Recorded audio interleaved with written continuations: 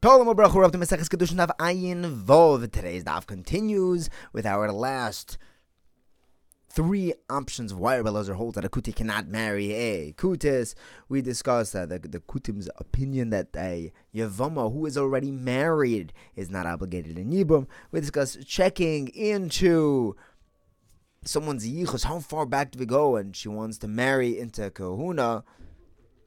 Whether there's a cheskas kashrus in yichus, and which positions allow us to assume that they have good yichus, and why. We begin with the fourth option. Why would Rebbe Elazar say that a kuti cannot marry a kutis?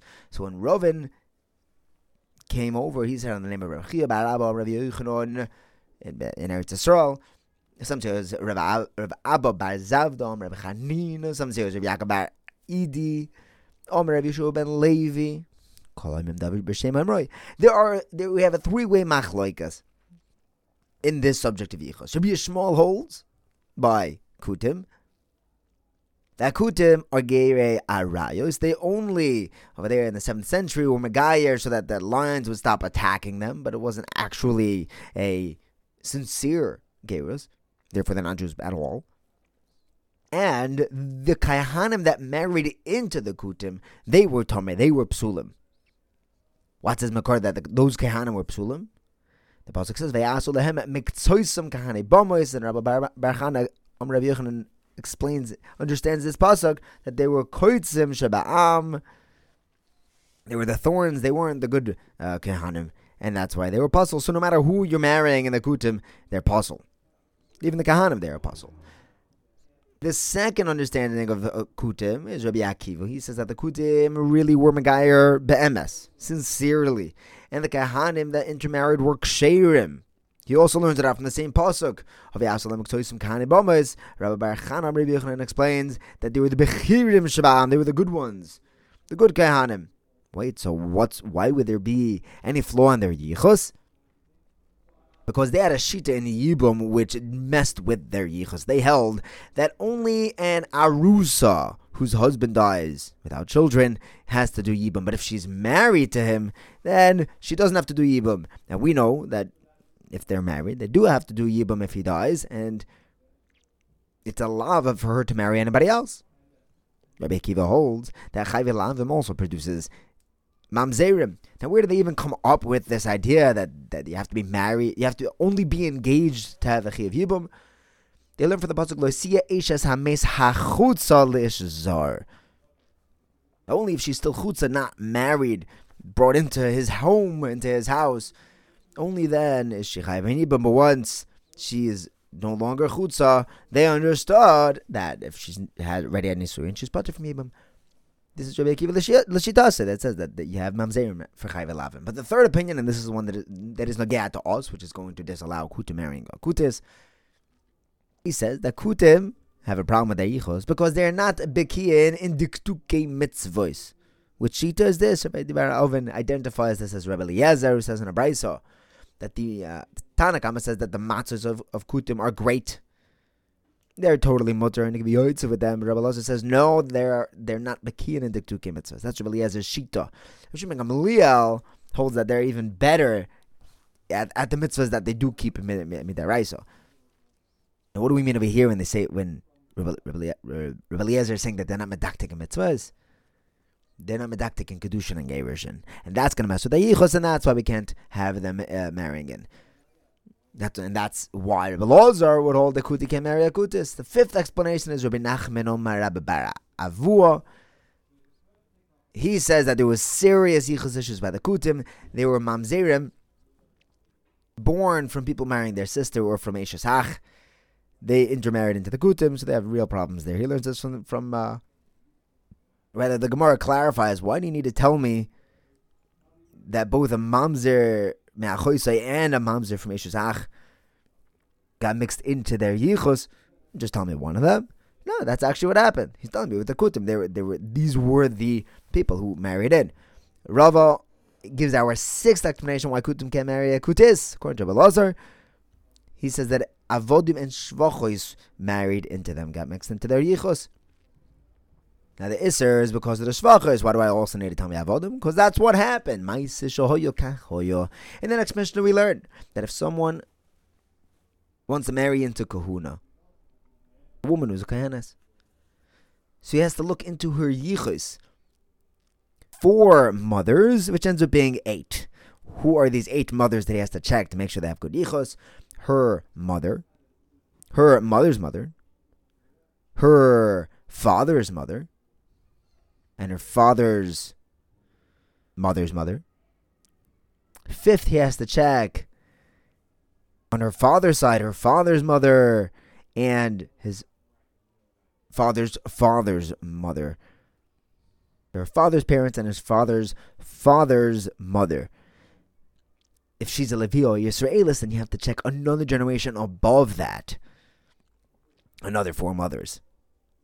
But the Mishnah tells us there are exceptions. There are times when you don't have to do this extensive research.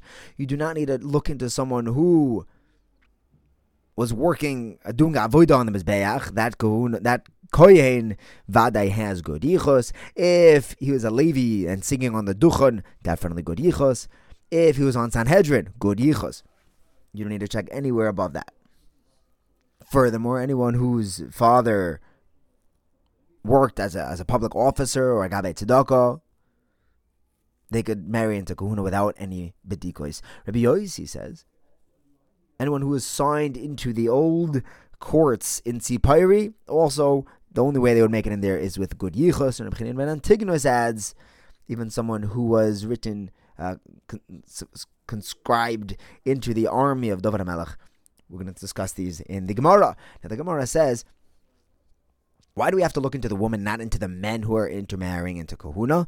So the Gemara says that when the way that women and men argue presents to the public their yichus, because when women argue, they insult each other. They call each other a prutza. But when men argue, they yell about the yichus. They call each other mamzerim. So if there actually was mamzeris, that was already yelled about and was already investigated. So we only need to look into the woman's side, where it's not discussed as often. I asked Gemara, why are we only discussing a case where you have to do this investigative yichus research, making sure that she's kosher? Why don't we have to make sure that he's also kosher, that he's not a psol? This is according to a raya, in fact, to Rav, who holds that ksheres are allowed to marry psulim. That wouldn't create any mamzeros. No issue in yichus. Since he's allowed to be psulim, we don't have to investigate his yichus. Now, Rav Ada bar Ahava learns that when our Mishnah says they have to investigate 4 mothers, it actually means 12, going back to 12 of the ancestral mothers. We have a brisa that says that you have to actually do 16, but it could be that's going like Rav Ada bar Ahava, who said in our Mishnah that you have to go back an extra generation when it's the Levi or Bas Yisrael. But that brisa 16 is going against our Mishnah. But the Gemara says maybe our Mishnah, when it says to do an extra one, it's referring to an extra zug, which would make you check back 5 greats of mothers. Now, Rav Yehuda Amar Rav says this is all the shitas are meir. The Chachamim hold that that every family has a cheskas kashrus of yichus, and you don't need to do any extensive research to try to poke holes in it. Rav Chama bar Guria says in the name of Rav, that our case is talking about when there was an error, people were complaining and tining that there was a problem with the yichus. So the Gemara says, if there's someone complaining, then the Chachamim don't say that there's a cheskas kashrus. But if there's no one complaining, then the mayor says to do the research, and the Chachamim say you can rely on that chazaka. Some learn a little differently. The Yehuda Marav says that unlike Rabbi Meir, the Chachamim would say that there's a cheskas kashrus, and Rav Chama bar Guria Marav says that even the Chachamim would agree if there's an error, you have to do a bediko. Now, our Mishnah had listed some exceptions, people who are free of this investigation. Someone, a kohen who's on the Mizbeach, who's doing avodah. If he wasn't already investigated, if he didn't have good yichus, he wouldn't be doing that avodah. And similarly, by a Levi, if he's up there on the Duchen, he's sitting right next to the Sanhedrin who does these investigations, who ensures the Yichus. If he wasn't found out by now, we know he has good Yichus. If someone's on the Sanhedrin, we know he has good Yichus. Because if Yosef says, just like anyone on the Bezdin has to be B'tzedek, they also can't have any mum. We learn from the pasuk of Kulach Yofer Re'isi Mum Ein Bach. The Gemara says, okay, I know it's true that they can't have any mum. Maybe it means a physical mum, and they can't have a physical mum. How do you know that they also can't have a mum in their yichus? Shabbat Bar Yaakov says from the pasuk V'hisyatzu Shom Imach. Hashem tells Moshe Rabbeinu to set up a Sanhedrin that they should be with you, similar to your yichus. Your yichus is a good yichus. They also have to have good yichus. Yeah, but maybe says the Gemara that was only when their Bnei Shalom was setting up a Sanhedrin. Maybe every other Bez and every other Sanhedrin can have problematic yichus, and they can still be let in. Rabbi Nachman says we learn out from Yisroi setting up a Sanhedrin, the Chacham and the Batei Dinim after the Shechina is set up. Where the pasuk says, they're going to work with you. We learn that it has to be similar to you. They have to have good yichus. So if someone's in the Sanhedrin, we know they have good yichus. Now we said that if someone is an officer, a public officer, we know they also have good yichus. But who says the Gemara? Says the Gemara, they could be psulim. We learned that everyone is kosher to dan dini mominis, but not dini nefashis. When we say that anyone could dan dini mominis, Rav Yehuda says that means even a mamzer. So you could have psulim being dayonim, being officers. Abaye answers, we're talking about where this guy is unquestionable yichus because he's a dayan, he's an officer in Yerushalayim. In Yerushalayim, they didn't allow any mamzerim as dayonim. And Rav Shimon ben Zera also says, they were talking about the Kiddushin Bei Levi in Yerushalayim. They were scrupulous on their yichus for the dayonim. So there we know that he has good yichus. We wouldn't need to look into his past to marry into kahuna. Now we said a gabe tzedakah also. We know you can marry into him, no problem. He can doesn't need any yichus investigation. Why? Because he collects tzedakah.